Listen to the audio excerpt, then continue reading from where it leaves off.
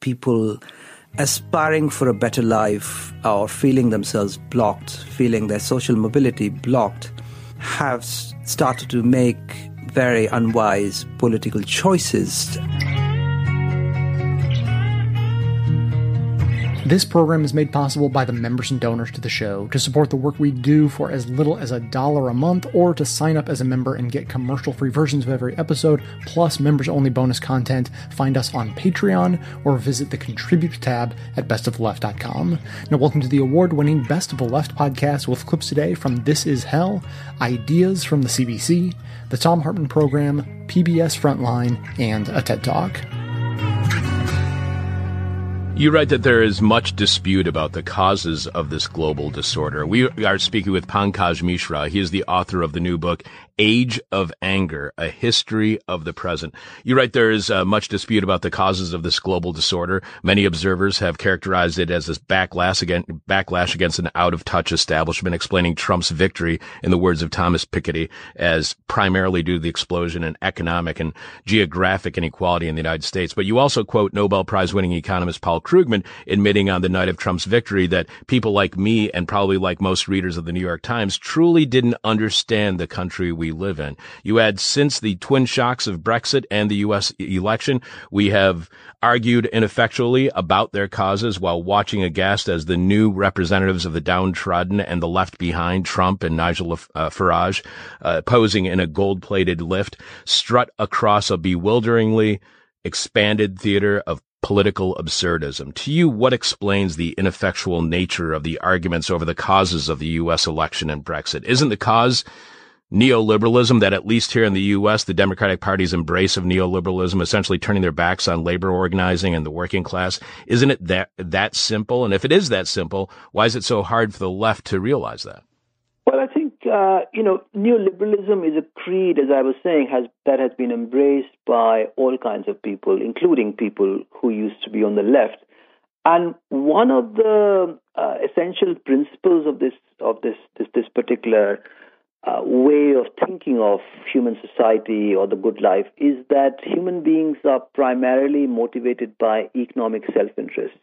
So if you basically satisfy that particular self-interest, you have the makings, you have the ingredients for a relatively harmonious society. Now, this is really a big problem, because what you're essentially saying is that we, need better redistribution. We need the benefits of economic growth to be distributed much more fairly and evenly.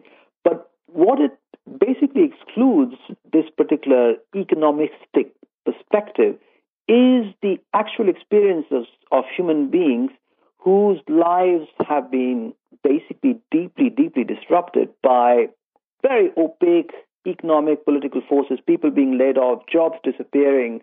And, what you're basically offering to them is like, oh, we're just going to redistribute the economic benefits. This is simply not enough. I think you have to take into account, and trade unions that you mentioned, labor organizations, they were simply not there to advance economic interests. They were also there to provide community, solidarity, identity to a whole lot of people who feel completely bereft without those. So this idea that we're all here in this planet, in this world, we are born to pursue our economic self-interest, really completely ignores all the other reasons for which we live, which make us happy, which make us sad. And, what I'm trying to argue in the book is that we have catastrophically neglected all these other emotions that are also important. The search for dignity, the search for honor, the search for solidarity. When people lose their jobs, they not only lose a source of income, they lose their identity, they lose their face in the wider community. And these are devastating psychological shocks. And I just think the left has not really been cognizant of these problems. But as I also argue, we barely have a left. This is a left that has no time for older forms of solidarity. This is a left that is very much has been committed to the neoliberal project with a bit of, social welfarism on the side. When it comes to this idea that we are homo economicus, that we are constantly working in our own best self-interest, do we need to completely rethink our world if we believe in that concept? Did we get some basic concept about our understanding of the world completely wrong? Is this the big truth that we truly believed in that in the end is false? It is false. It is false. And look, this critique is nothing new. Let me be the first to admit it, that what I say in my book is nothing new. This critique of hyper-rationalism, this critique of conceiving of human beings as primarily economic, self-interested animals is almost as old as modernity itself, as the modern world itself. And it has been formulated, advanced by any number of thinkers, writers, philosophers, sociologists, historians over the last century and a half.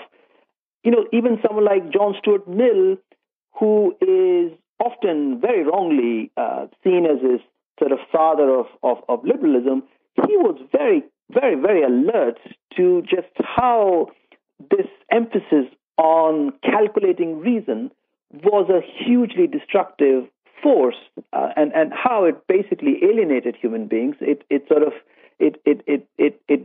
became a huge source of oppression for human beings, and that was something to be resisted.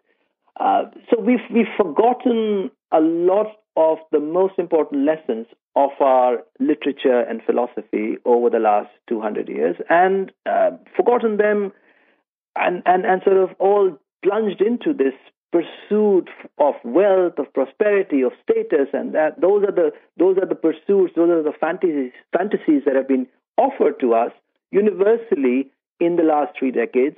And what you see now are people frustrated by their inability to realize those promises and lashing out often at people they hold responsible, whether rightly or not, for these failures. And, one of their targets has been this technocratic liberal elite that has been essentially vending these fantasies around the world, and in which elites, they also include, often quite rightly, the media, the mainstream media.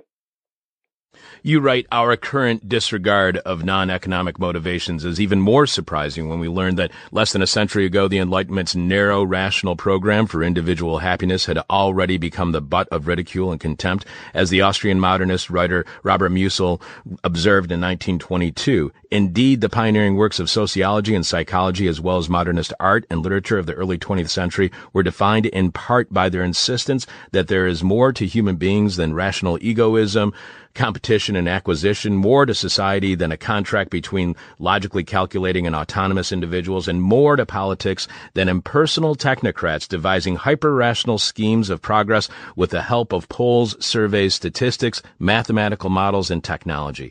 But why does that kind of unshackling us from the chains of quantification, why does that lead to a rise of the far right? Why doesn't standing up to this quantification of humanity lead to a rise of the left that has been critical of the market for all these years, that the right seemingly has been supporting? Well, the left has to reformulate its program. It has to emerge essentially from under this umbrella of a softer form of neoliberalism where it has been standing for so long. And basically, it has to stress these qualities that have been scandalously ignored all these decades, leaving human beings so vulnerable to demagogues. What are demagogues offering them, after all? They're offering them security, they're offering them stability, they're offering them identity, they're offering them solidarity, they're offering them fraternity. These are traditionally left projects. The left has to understand that if it doesn't do the hard work, the right is always going to benefit, the far right in particular. And this is what we are seeing today, that the left simply failed to understand whatever there is left of the left. It simply failed to understand that these imperatives, these ideas are important. And the far right has very successfully hijacked them. If you look at their agenda, even look at Donald Trump's agenda, there's all kinds of progressivist ideas there. If you see Marine Le Pen's agenda, she's the one who's offering the working classes a lot more than the traditional left in France has offered for decades now. So you see this extraordinary irony of the far right essentially appropriating all kinds of left notions today. One last question for you, Pankaj. We have been speaking with award-winning writer Pankaj Mishra. He is the author of Age of Anger, A History of the Present. His latest book prior to Age of Anger is 2013's From the Ruins of Empire, The Revolt Against the West and the Remaking of Asia. As we do with all of our guests, Pankaj, our final question is always the question from hell, the question we hate to ask, you might hate to answer, or our audience will hate your response. You quote the leader of the Liberal Party of Canada and leader of the official opposition from 2008 until 2011, Michael Ignatieff, writing, Enlightenment, humanism, and rationalism can no longer adequately explain the world we're living in. A year ago, we spoke with Deirdre Reber, author of Coming to Our Senses, Affect and an Order of Things for Global Culture, wherein Deirdre argues we have left an age of reason for an age of affect, an age of feeling. How effective is liberalism, is the idea that you should be able to offer a better case for your point of view and win your argument through logic and reason and debate? How effective is that kind of liberalism in an age when feeling trumps reason? Well, I think liberalism will just have to work much, much harder than it has. It has depended too much on extremely vulgar and simple ideas about the human being as being motivated by economic self-interest. And I think it really now has to take into account a whole range of human experiences, a whole range of human aims and goals, if it has to remain, if it wishes to remain relevant, politically relevant in the years to come. It's because it systematically neglected these very important aspects of the human experience and basically blended into neoliberalism, which has been the dominant global ideology since the end of the Cold War. That's one reason why we are in this mess right now. So in order to get out of this mess, liberalism would have to reinvent itself, and it has done so in the past. Unfortunately, it has done so after a lot of catastrophes, such as the Second World War, and I just hope that we don't have to level large parts of the world into the ground before liberalism makes a comeback, that it would be able to learn from this eruption of the far right around the world and acknowledge that the far right emerges from the failures of liberalism, that liberalism is complicit in the emergence of the far right. I think it has to acknowledge that. Only then can it really begin to reform itself, reinvent itself. And Pankaj, let me just stress to our listening audience that if you want to understand that the age that we are living in, if you want to understand what happened with Brexit, if you want to understand what happened with the election in November, you must read Age of Anger, A History of the Present. We've had a lot of people on the show who have been examining what was happening in the run-up to Trump's election as president. We've been talking to people since the election has happened, and we've talked about this age of fear. We've talked about this age of resentment.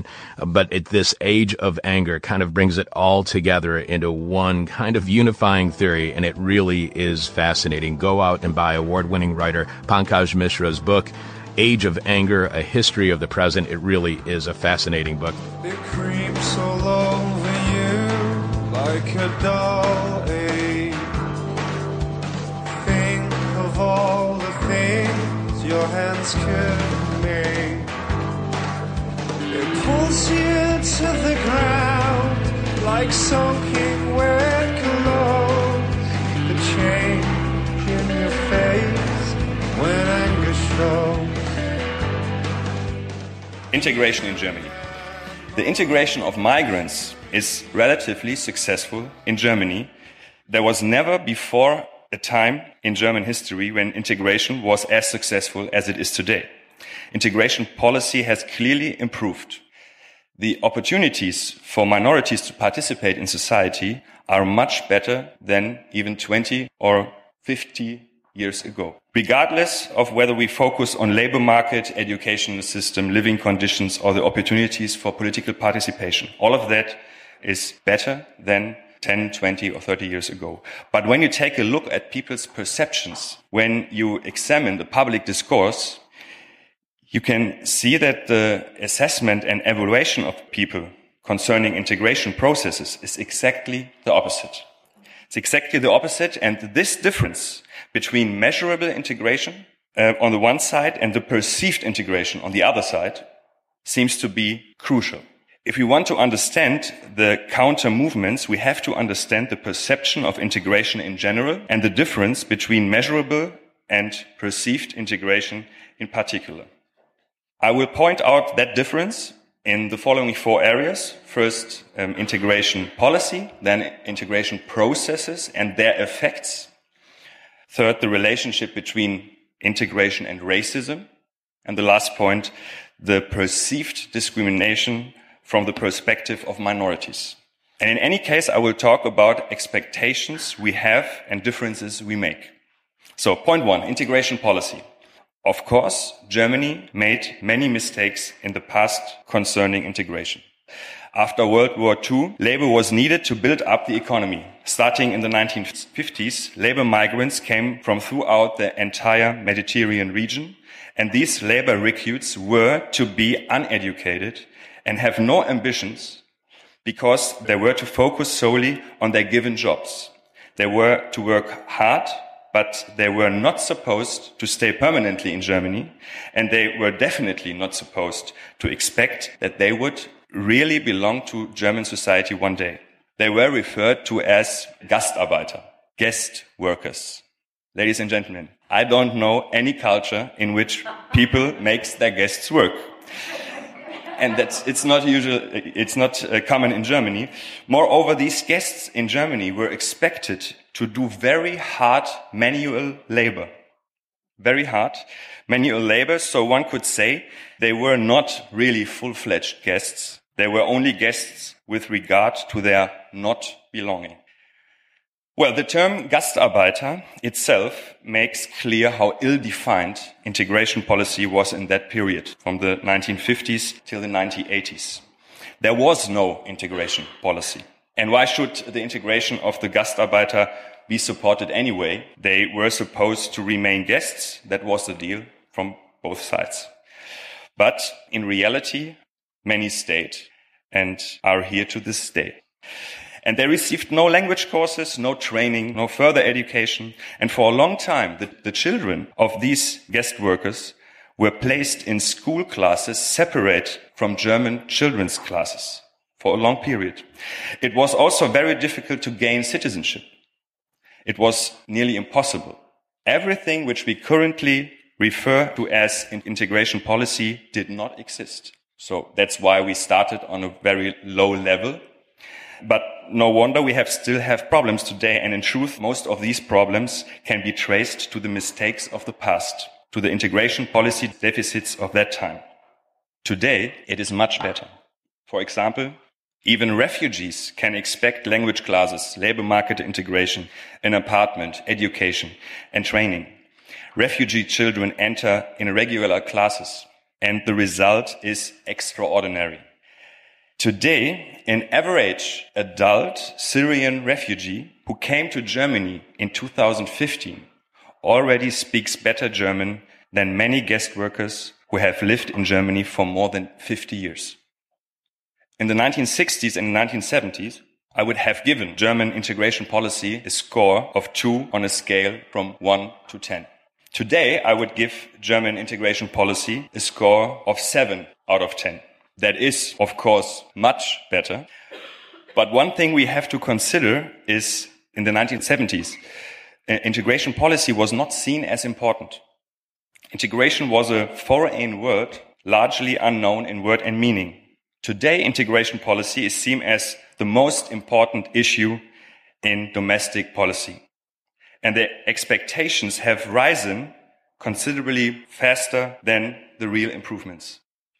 And for an area of policy which has finally become the most important one, a score of 7 points out of 10 is apparently no longer enough. We are Germany. 7 points. That's not enough. The problem, though, is not the situation itself, but rather the discrepancy between expectations and reality. We are talking about a relationship.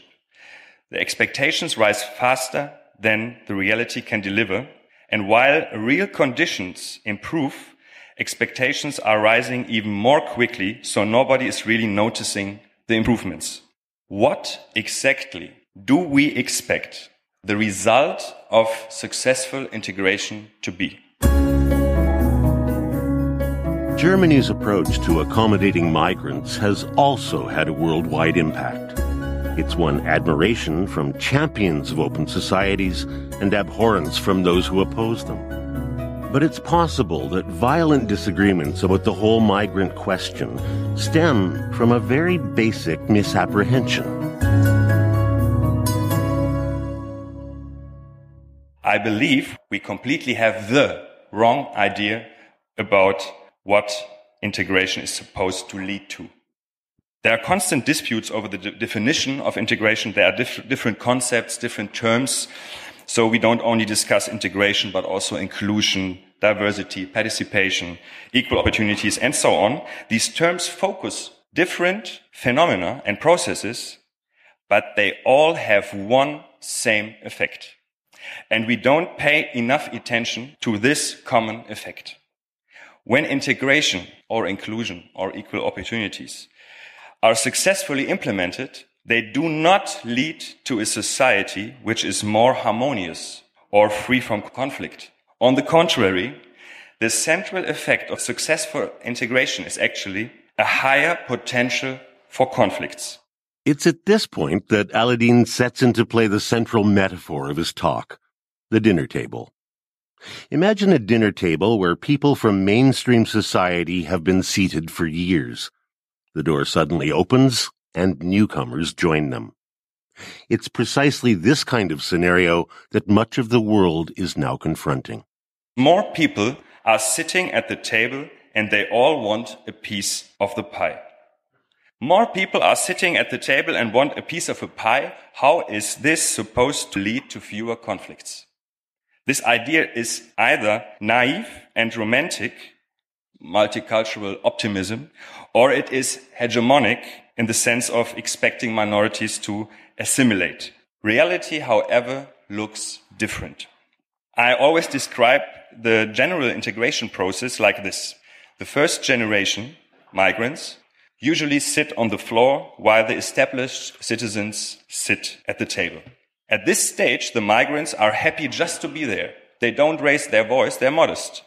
But the second generation sits at the table and they want a piece of the pie. This is how successful integration leads to higher potential for conflict. The third generation, the grandchildren of the migrants, don't just want a piece of a pie. They want also to have a say in what is ordered, which pie is coming to the table next. And the potential for conflicts continues to grow in the third generation because the next step is to decide which recipe is used, the recipe of society. That is indeed what open societies promise, to have a say and to participate.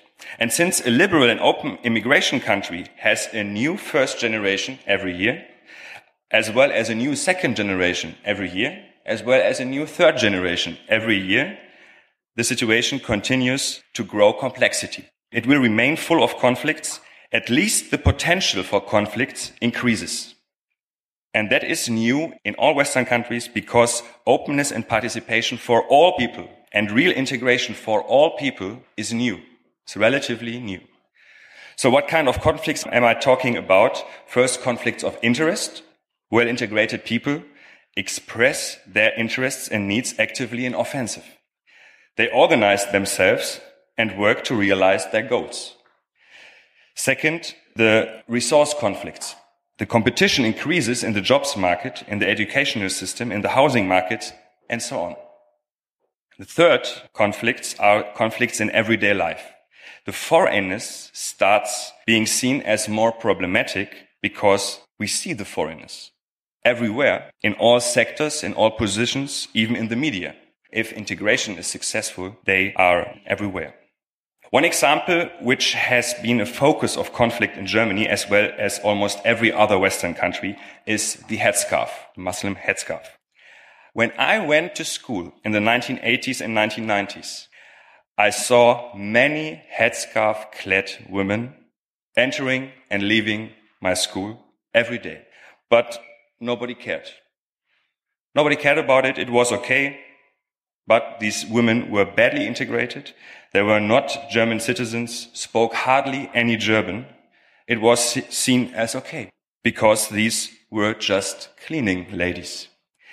It wasn't okay anymore when the headscarf-clad women started becoming teachers, educating German children. These conditions made the headscarf into a problem. And I don't want to start a discussion right now about teachers with headscarves. What's relevant to me in this context is that this conflict arose only because the integration process and the participation had been successful.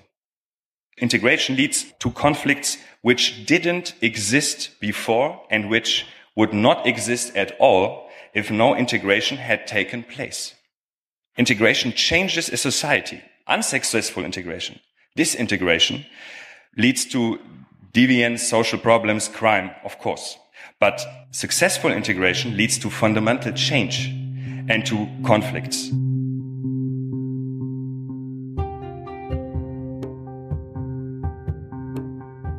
Today's episode is sponsored by Bombas, the sock company that is on a mission to change the way you think about socks, or at least make you think about socks for the first time. Now, my personal relationship with socks could sort of be tracked like one of those Evolution of Man posters, but in reverse. As a child of the 80s, my first conscious sock choice was white, with neon stripes at the top, pulled up as far as I could get them.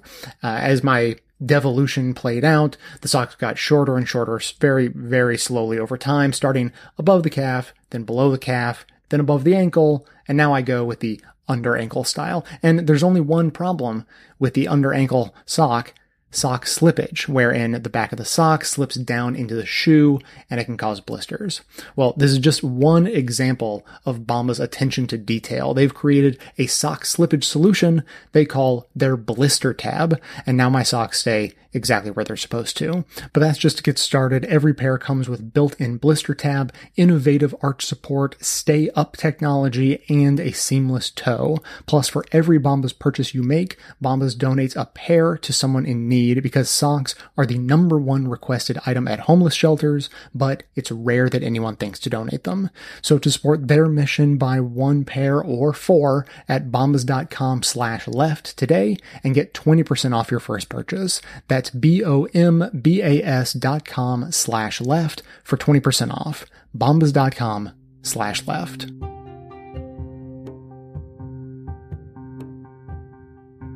Bannon is sometimes referred to as Svengali. Svengali was the bad guy in a 1898 novel, Trilby, by Georges du Maurier. And, he hypnotized this young woman and took advantage of her for years and years. Wouldn't a better analogy be Rasputin?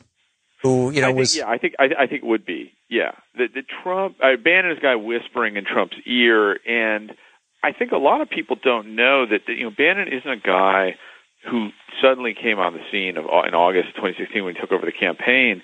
He has known Trump and been whispering in his ear about politics since 2010, when they first met at Trump Tower, when Bannon was this conservative filmmaker, a Breitbart news guy.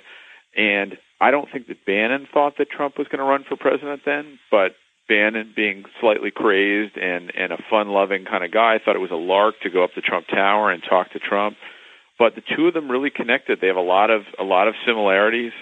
They both went to military schools. They were both business guys, deal makers. They both had a background in the entertainment industry. And they both had a lot of anger and a chip on their shoulder. And I think that kind of forged the connection and made Trump willing to listen and to embrace Bannon's hard-right populist politics, especially the issue of immigration, which is what I think Bannon really brought to Trump.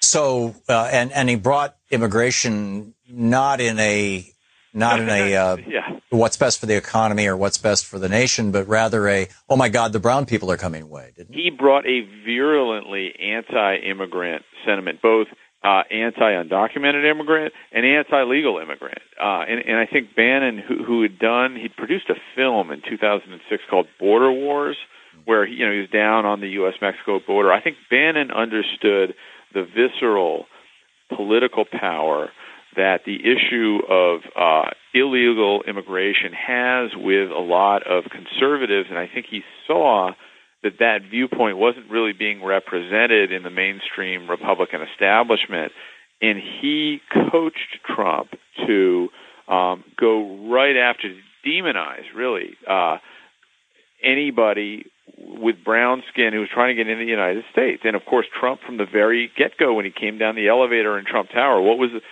the first thing he said in his rambling election speech? He called Mexicans rapists and drug dealers. That was pure, uncut Steve Bannon. So what should we learn from this? I mean, to what extent has Trump completely absorbed this? And what does it mean for the future of our republic? What does it mean for the future of policy? Well, I think for the future of policy under Trump, it's very disconcerting because unlike a health care bill, Steve Bannon and Donald Trump can have, and already having, a profound effect on how our immigration laws are enforced. They can do that without having to pass legislation through Congress as they do to unwind the Affordable Care Act. Right, and they're doing this right across the regulatory board, by the way, from the Interior Department to FDA. I don't think it's happening anywhere with more force than it is on immigration. Because Bannon told me during the transition, he said, you watch, I'm going to employ the shock and awe strategy, and the very first thing we're going to do is go after immigration laws, immigration enforcement. He famously had the executive order banning immigrants from 7 Muslim-majority nations. It was held up by the courts, but caused these nationwide protests. Bannon told me that was intentional. I wanted people out there getting angry because I think that Americans really don't welcome immigrants, really don't want these people here. And if they see Donald Trump carrying out his promises to deport, to crack down, all these sorts of things, then they are going to understand that we in the Trump administration are carrying out our promises. And so these protests, far from being a bad thing, are really a good thing because people notice them and they see that Trump is doing what he says.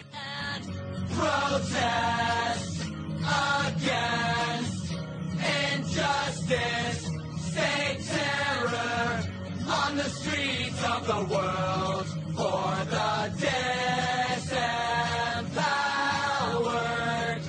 You sung at our shows, cheered right over wrong. Now it's time to hit the streets, back up those words you sung. Because our voices alone this time will not get it done. There's a brand new team in charge of the White House, a brand new staff to keep the wheels President turning. Trump wakes up with a busy day ahead. This is just the beginning of what is going to be a very busy day for Donald Trump. Campaign advisor David Urban. This president came to this town with a mindset after the election he was going to shake things up. He was going to move at a much more rapid pace and shake the government up. We're also expecting him to head to the Pentagon. On his 7th day in office, President Donald Trump headed to the Pentagon. It was time for action. Former Breitbart editor-at-large Ben Shapiro. I do think that they wanted to have a flurry of activity at the beginning to demonstrate that Trump is what he said he was. He's not going to wait. He's not going to take his time. He knows what to do, and he's going to fix everything. He's going to set the world right immediately. Opportunity for him to meet with his Secretary of Defense, James Mattis. It was the first time the new president had been to the Pentagon. Not offering up details, but President Trump is expected to begin. The president is asking the military to use those. At Trump's side, his chief strategist, Stephen Bannon. Washington Post reporter Robert Costa. Trump has told me multiple times that he actually loves to fight. In Bannon, he saw someone who was just like him, someone who loved to fight. Bannon had engineered a sweeping executive order aimed at fulfilling a campaign promise to restrict Muslims from entering the United States. New York Times reporter Peter Baker. That's Steve Bannon's idea. is to just throw everybody else off balance, knock them back before they have a chance to resist. Until this moment, the order's details had been a well-kept secret in Washington, even among Trump's own team. Business Week reporter Joshua Green. They wanted to rush this thing through and get it out there and essentially take a shock and awe approach to changing immigration policy.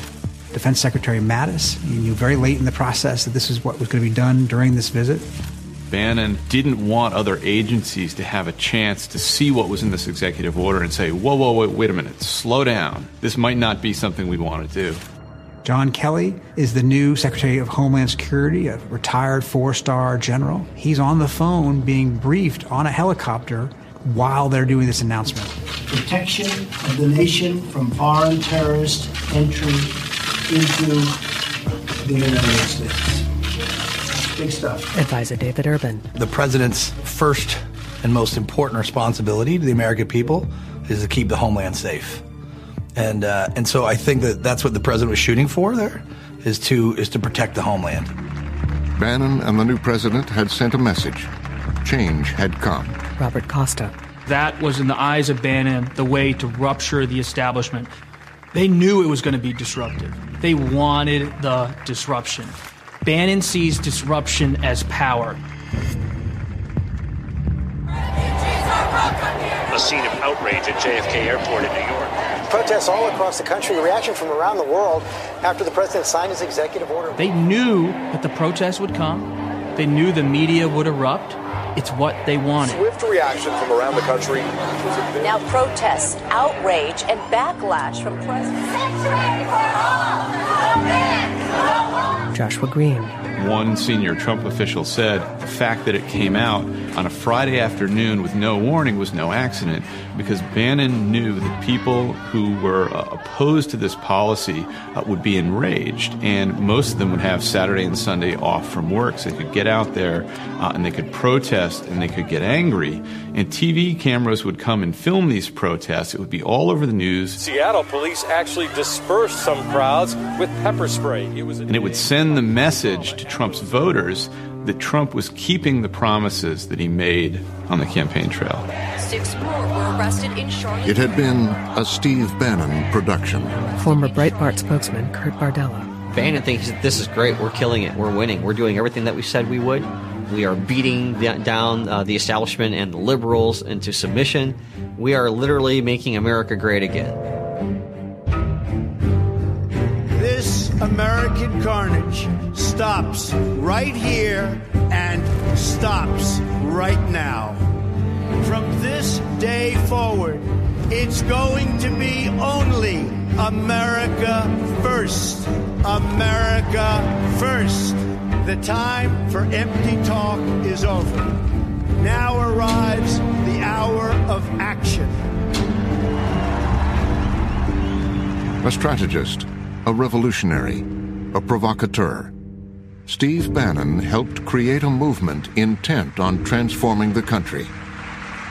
Thank you very much, Benjamin. But Bannon himself rarely talks publicly about the worldview at the heart of his politics. Speaking from Los Angeles today, right across the street from our headquarters in Los Angeles. One exception, this video at a Vatican conference less than 3 years before he entered the White House. Atlantic reporter Yuri Friedman. He comes onto the screen, he's via Skype, it's this grainy video image, and he gives this speech where he talks about how Islam is a threat to Judeo-Christian civilization. I believe the world, and particularly the Judeo-Christian West, is in a crisis. Former Breitbart editor-at-large Ben Shapiro. The threat that Bannon sees post-9/11 to the Judeo-Christian West is that radical Islamic theology is metastasizing into more mainstream Islamic communities. We're at the very beginning stages of a very brutal and bloody conflict. We are in an outright war against jihadist Islamic fascism. And this war is I think, metastasizing almost far quicker than governments can handle it. Bannon describes himself as a combatant in what he believes is an epic war. Washington Post reporter Mark Fisher.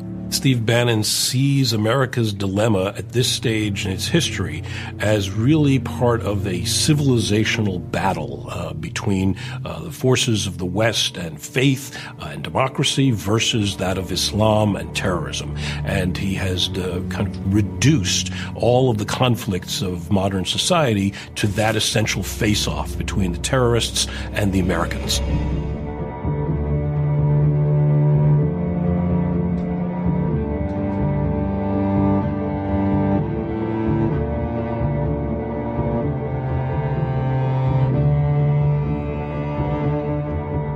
Here's some big news. The always opinionated advice columnist Dan Savage of Savage Love and Savage Love Cast has a new podcast called Hot Mic, available everywhere starting August 8th. The series from Audible features a curated selection of the very best live stories about sex and relationships from storytelling shows across the country. Plus, you'll also hear from comedians, singers, and porn stars who share their stories, songs, and thoughts on relationships and the art of revealing your sex life on stage. Some of the featured guests include Rachel Bloom, Jen Kirkman, Jesse Klein, Michael Yo, Greg Behrendt, Kevin Allison, Guy Branum, and many more. And of course, you can expect Dan Savage to share some hilarious commentary, opinions, pieces of advice, and stories of his own. So you're not going to want to miss it. Check out the new episodes, 2 available already, of Hot Mic with Dan Savage every Tuesday starting August 8th. Available on Audible, Apple Podcasts, or wherever you get your favorite podcasts.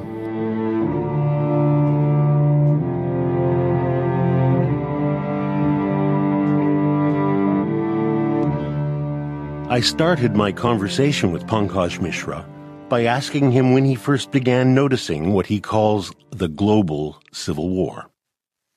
It's something you noticed first in 2014, and I want to know what exactly sparked your interest in that war.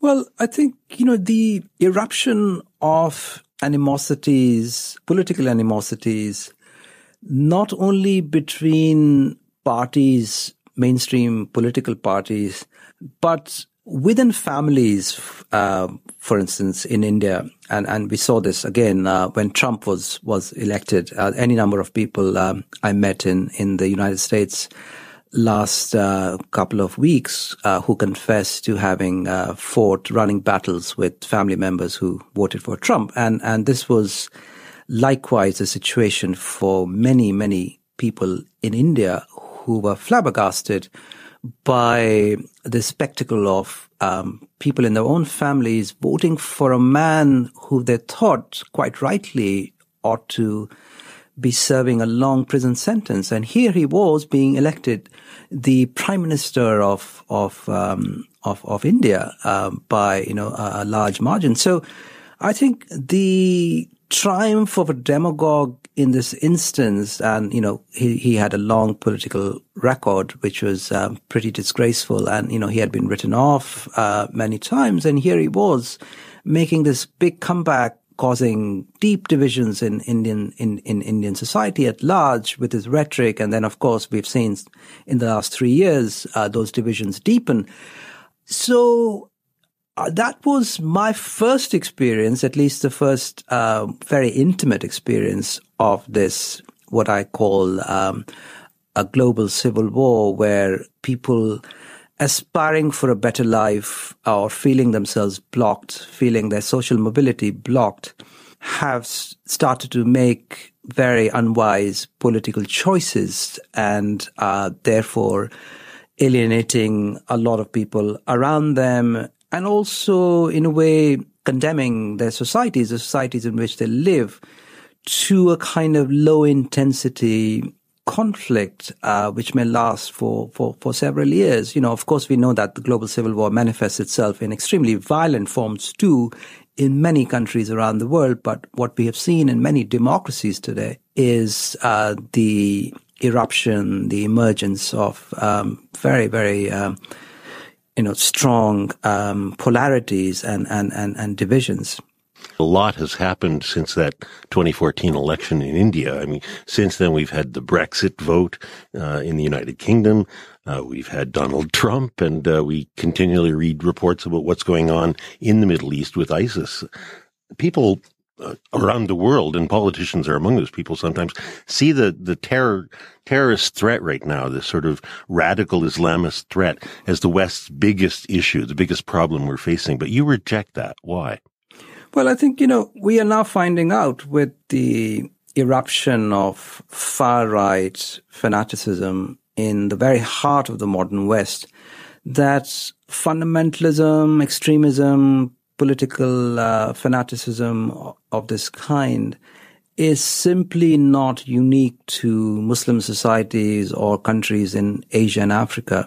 And this is, partly what my book also illuminates, that these movements of violence fueled by militant disaffection have erupted over and over again in Europe. In fact, that is where we first witnessed terrorism. And they have, continually emerged as a result of various economic crises, as a consequence of, certain factors. When they come together, you will have a small minority of people resorting to violence. And it has happened, as recently as the 1970s and 1980s in Western Europe. So terrorism, or using terrorism as a tactic, it's certainly not unique to Muslim societies. We have also seen it in India. We've seen it in Thailand. I've just returned from Burma, where Buddhist monks have resorted to ethnic cleansing and to the kind of violence that, is certainly not sanctioned in any Buddhist text that I at least know of. So I think we made a catastrophic mistake after 9/11 when we located the source of militant violence in Islam and tried to identify a particular community that was breeding this poison of terrorism. We just completely ignored this very long history in which people of all religious, racial, ethnic, national backgrounds had resorted to terrorism. So I think, in many ways we are living with the consequences today of that mistake we made soon after 9/11 in that, bigotry of the kind that was unleashed back then is now being institutionalized in government policy by all kinds of far-right demagogues who seized upon this issue and turned the Muslim community in Europe and America as basically a scapegoat. The same fate that many Jews suffered in the late 19th century during a time of economic crisis, when they were singled out as the source of suffering for, all the masses who were being victimized by these global flows of labor and capital back then. It seems to be an issue or a problem that is much more widespread than people are willing to think, if not almost a universal problem. It really is. I mean, I think, scapegoating is an ancient practice, and it seems like no matter how secular or rational or modern we might think ourselves to be, certain human traits or certain pathologies of human societies are never very far behind us, and scapegoating is clearly one of them. Can you help us see the connection then between the kind of people you're talking about, the cultural nationalism that was part of Italian fascism 100 years ago, and the kind of chauvinism we're now seeing in Donald Trump's America, or beyond that in Islamist or Buddhist or Hindu nationalists anywhere in the globe? So, I think the connection between them is not that they're all alike, which will be a very silly and shallow thing to say, but that one kind of disaffection in a particular context leads to anarchist violence, it leads to terrorism, it leads to young people embracing essentially extreme violence as a way of being in the world. The other kind of disaffection makes people identify scapegoats, various imaginary culprits for their suffering. It makes them join cultist organizations, extreme, of a kind of extremist persuasion. What is important is to keep in focus the particular political conditions, the economic crisis from which these pathologies emerge.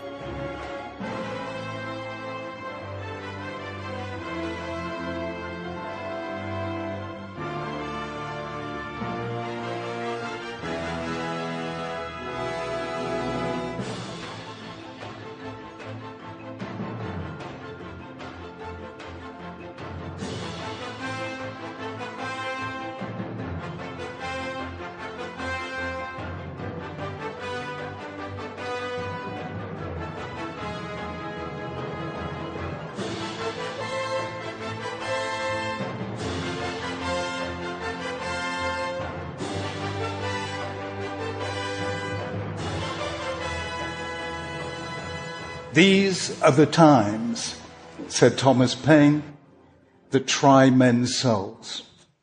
And they're trying ours now. This is a fateful moment in the history of the West. We've seen divisive elections and divided societies. We've seen a growth of extremism in politics and religion.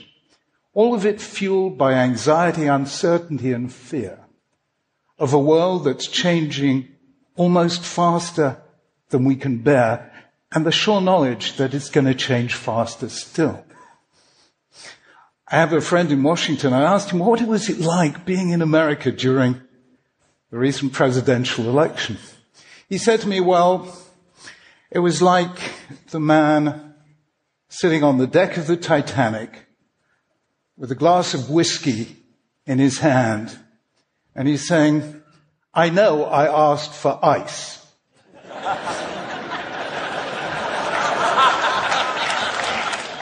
But this is ridiculous. So, is there something we can do, each of us, to be able to face the future without fear? I think there is. And one way into it is to see that perhaps the most simple way into a culture and into an age is to ask, what do people worship? People have worshipped so many different things, the sun, the stars, the storm. Some people worship many gods, some one, some none. In the 19th and 20th centuries, people worshipped the nation, the Aryan race, the communist state. What do we worship? I think future anthropologists will take a look at the books we read on self-help, self-realization, self-esteem. They'll look at the way we talk about morality as being true to oneself, the way we talk about politics as a matter of individual rights. And they'll look at this wonderful new religious ritual we have created. You know the one? Called the selfie. And I think they'll conclude that what we worship in our time is the self, the me, the I. And this is great. It's liberating, it's empowering, it's wonderful. But don't forget that biologically we're social animals. We spent most of our evolutionary history in small groups. We need those face-to-face interactions where we learn the choreography of altruism and where we create those spiritual goods like friendship and trust and loyalty and love that redeem our solitude.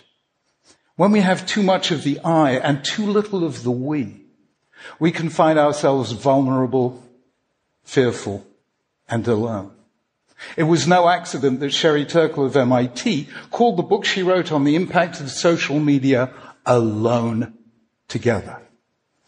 So I think the simplest way of safeguarding the future you is to strengthen the future us in 3 dimensions. The us of relationship, the us of identity, and the us of responsibility. So let me first take the us of relationship. And here, forgive me if I get personal.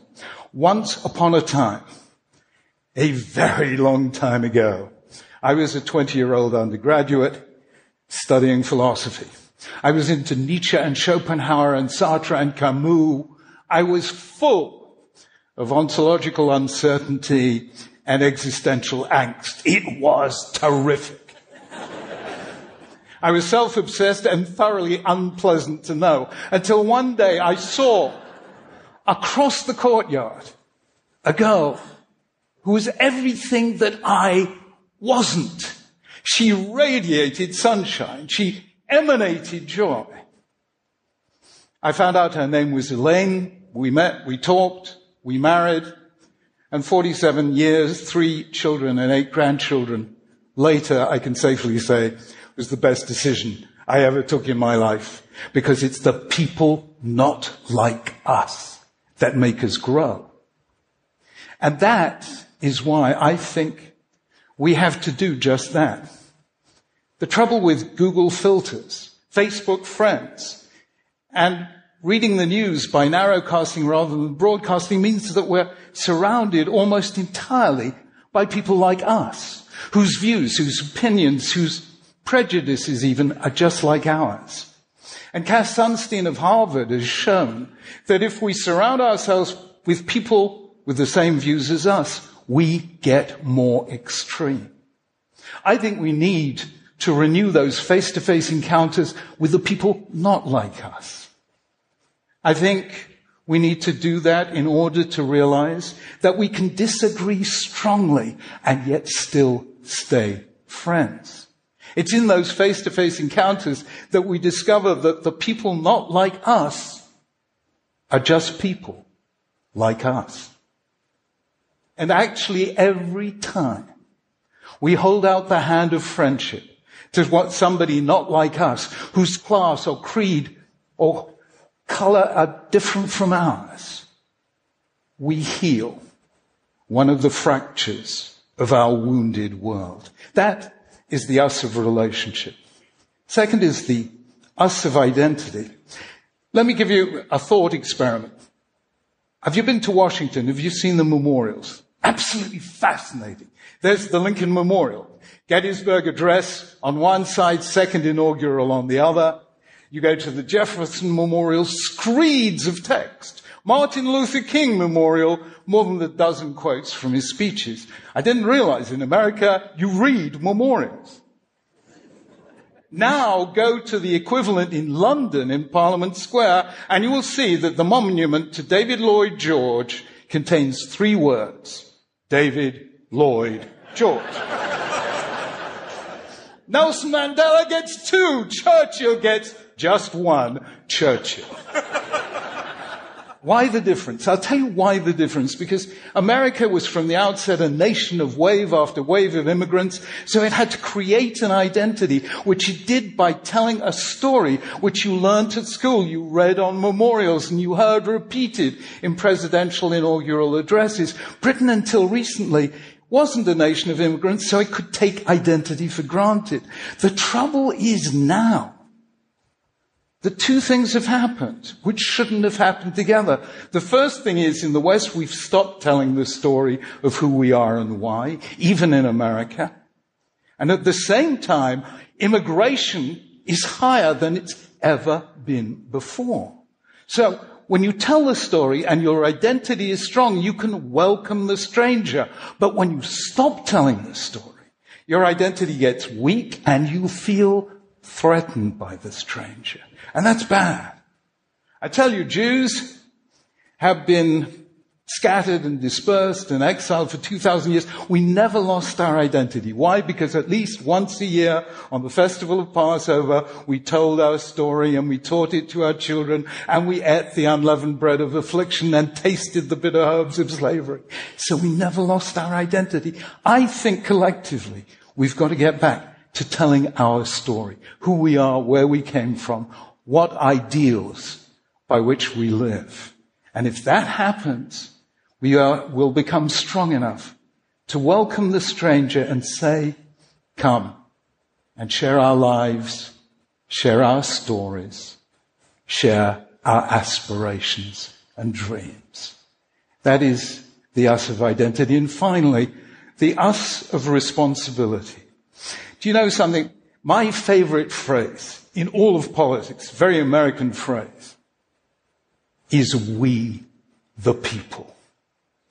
Why we the people? Because it says that we all share collective responsibility for our collective future.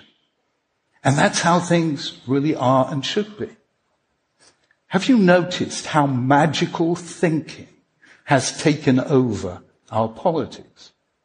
So we say, all you've got to do is elect this strong leader, and he or she will solve all our problems for us. Believe me, that is magical thinking.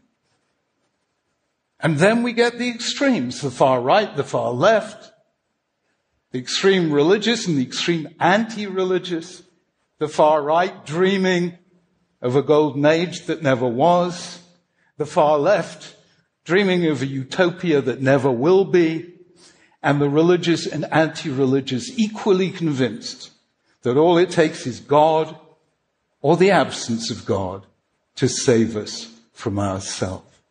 That too is magical thinking, because the only people who will save us from ourselves is we, the people, all of us together. And when we do that, and when we move from the politics of me to the politics of all of us together, we rediscover those beautiful, counterintuitive truths that a nation is strong when it cares for the weak, that it becomes rich when it cares for the poor, it becomes invulnerable when it cares about the vulnerable. That is what makes great nations.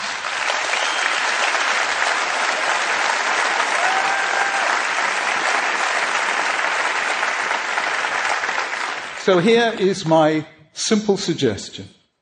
It might just change your life, and it might just help to begin to change the world. Do a search and replace operation on the text of your mind. And wherever you encounter the word self, substitute the word other. So instead of self-help, other help. Instead of self-esteem, other esteem. And if you do that, you will begin to feel the power of what for me is one of the most moving sentences in all of religious literature. Though I walk through the valley of the shadow of death, I will fear no evil, for you are with me. We can face any future without fear, so long as we know we will not face it alone. So, for the sake of the future you, together, let us strengthen the future us.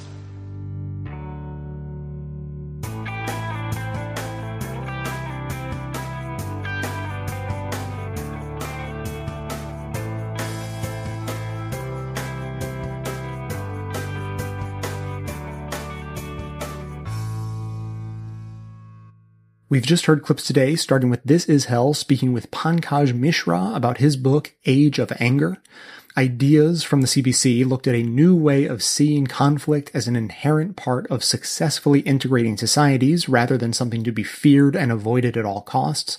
Thom Hartmann spoke with Joshua Green about the strategic harnessing of anger by Bannon and Trump, as best demonstrated by the Muslim ban.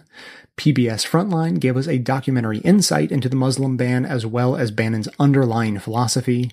Next, there was another segment from CBC's Ideas, also speaking with Pankaj Mishra about globalized anger and the scapegoats we use to misplace that anger.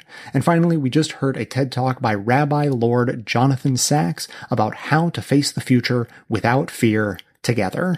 You can find links to each of these segments in the show notes for easy reference and sharing. And although I do have a voicemail to play for you today, I'm going to do that in a few minutes and tell you a story first. This is the story that came to my mind today while putting this episode together. Now, for longtime listeners, you may recall that before this podcast inexplicably became my job, the work I was doing way back in the day was work at a climate change nonprofit organization.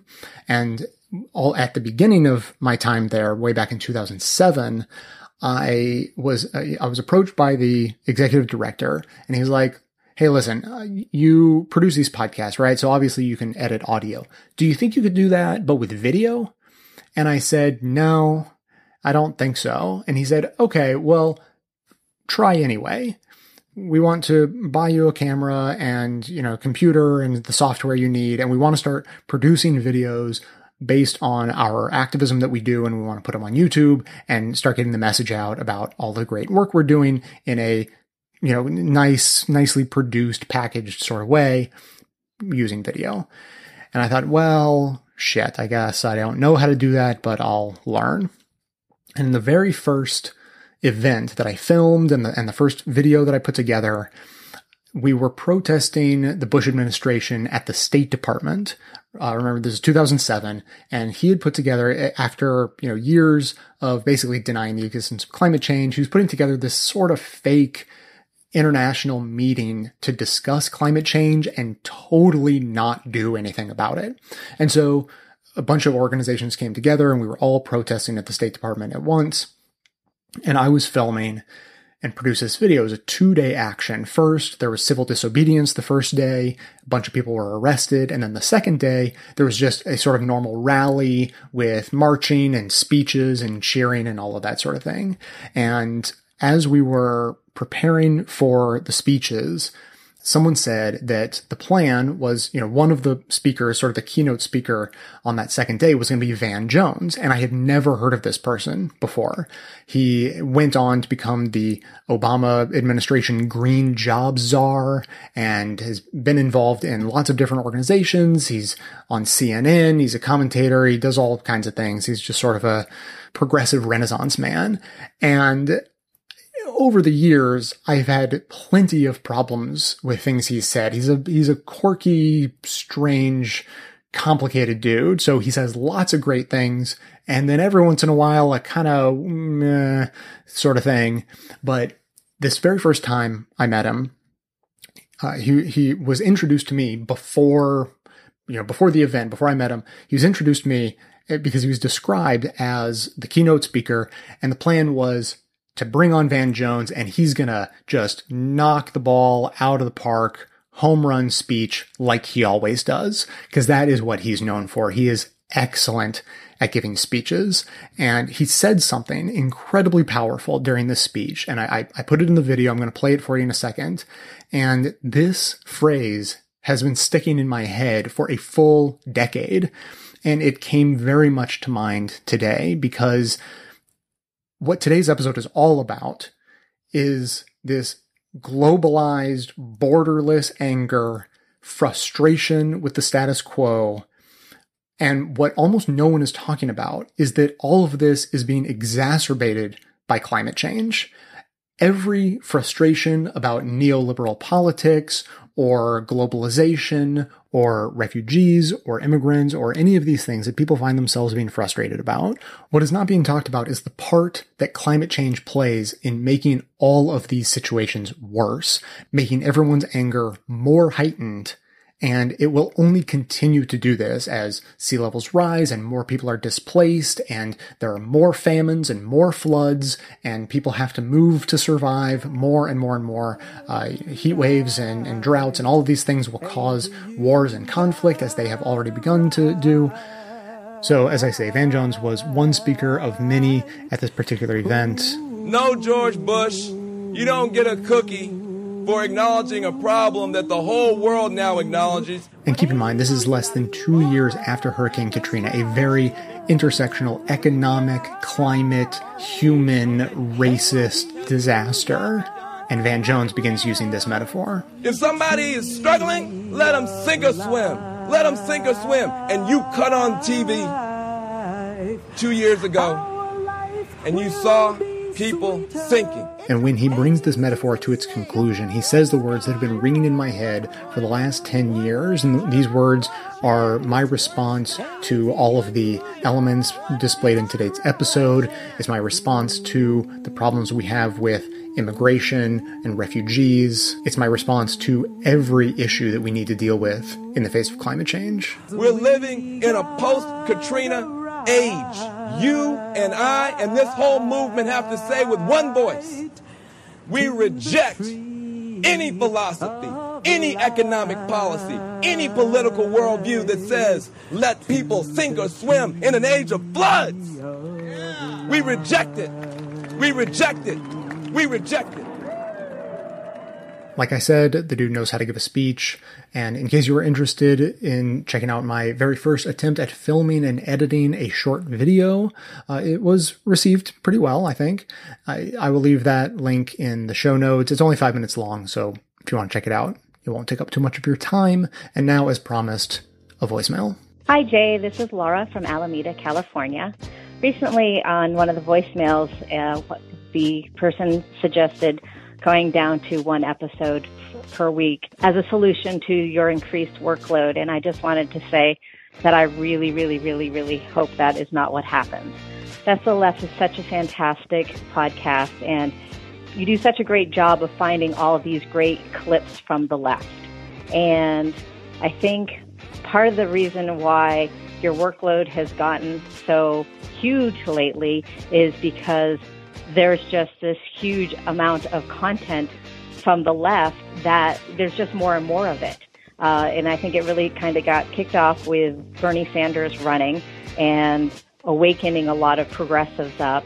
And now, of course, we're under the Trump administration, so it's all about the resistance. So you're having to go through more and more content because the left is producing so much great content. And now more than ever, we need to amplify that. And that's obviously the mission of Best of the Left. So I hope that we can find a way to keep Best of the Left 2 episodes a week, because I think that's a great amount of content. And I think there's just more and more stuff to be going through to find that best content. And I think it is important, though, that we find a way to make it so that you have a manageable workload. And so I think retreating a little bit right now for you to figure out kind of this new reality that we're living in and how best to go forward under your wonderful leadership should hopefully get us into a good position for the future. And so I think it's important that, you know, if you're scaling back, it's hopefully just a temporary thing. I don't think we can afford to scale back. I think we need to be scaling up and building our teams stronger and stronger.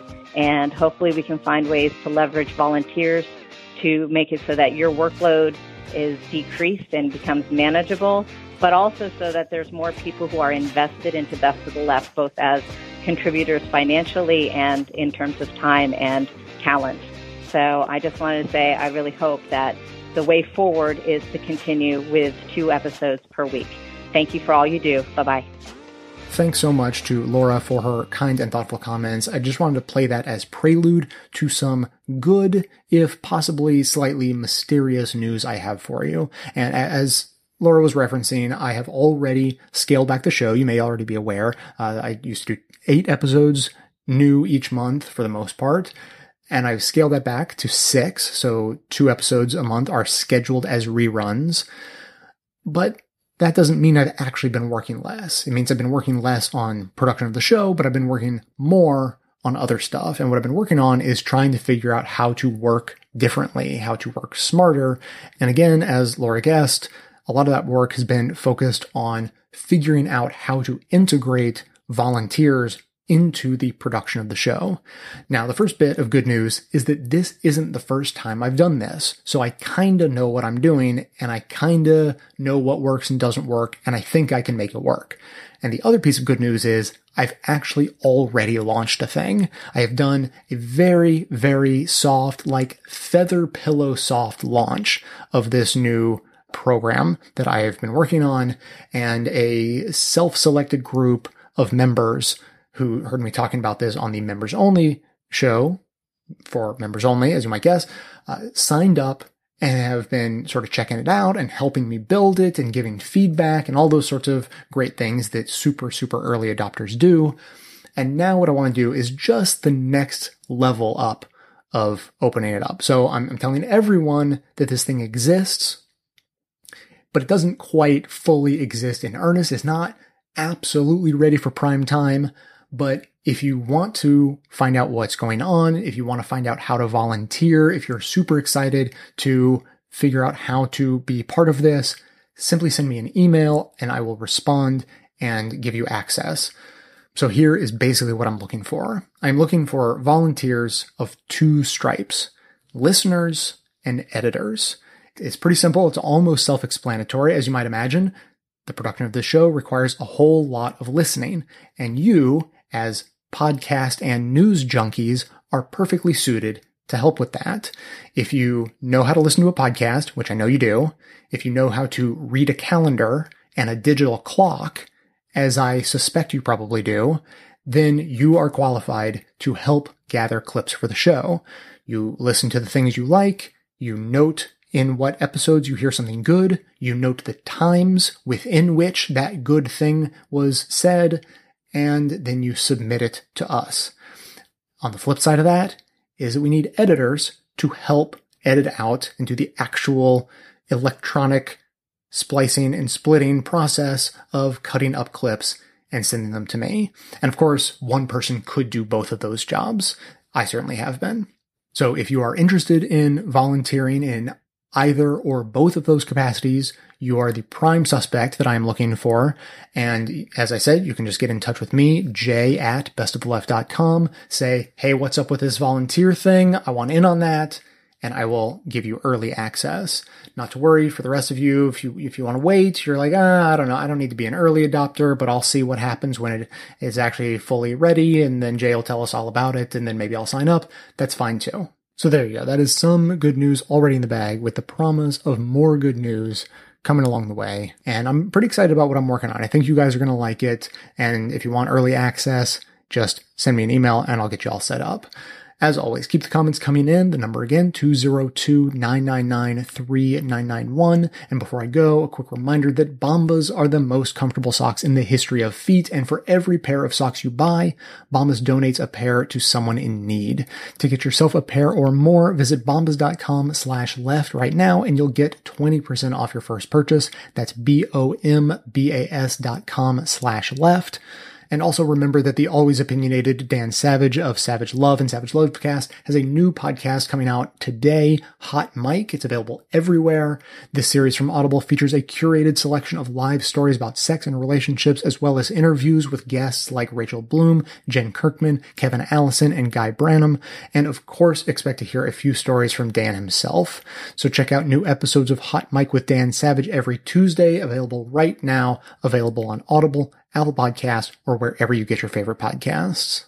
Now, thanks to everyone for listening. Thanks to all those who support the show by becoming a member or making donations of any size on patreon.com, as that is absolutely how the program survives. Of course, everyone can support the show just by telling everyone you know about it and leaving us glowing reviews on iTunes and Facebook to help others find the show. You can also help us in our mission to aggregate and amplify the best progressive media by joining up with us on Facebook and Twitter and sharing all of the great content we're putting out there. And for details on the show itself, including links to all of the sources and music used in this and every episode, all that information can always be found in the show notes on the blog. So coming to you from inside the Beltway, yet outside the conventional wisdom of Washington, D.C., my name is Jay, and this has been the Best of the Left podcast, coming to you every Tuesday and Friday, thanks entirely to the members and donors to the show from bestoftheleft.com. And it's a crying shame how we get so trained. We can't see past all the sad stories and wonder what we're missing. We can't see past all the sad stories and forget how to listen.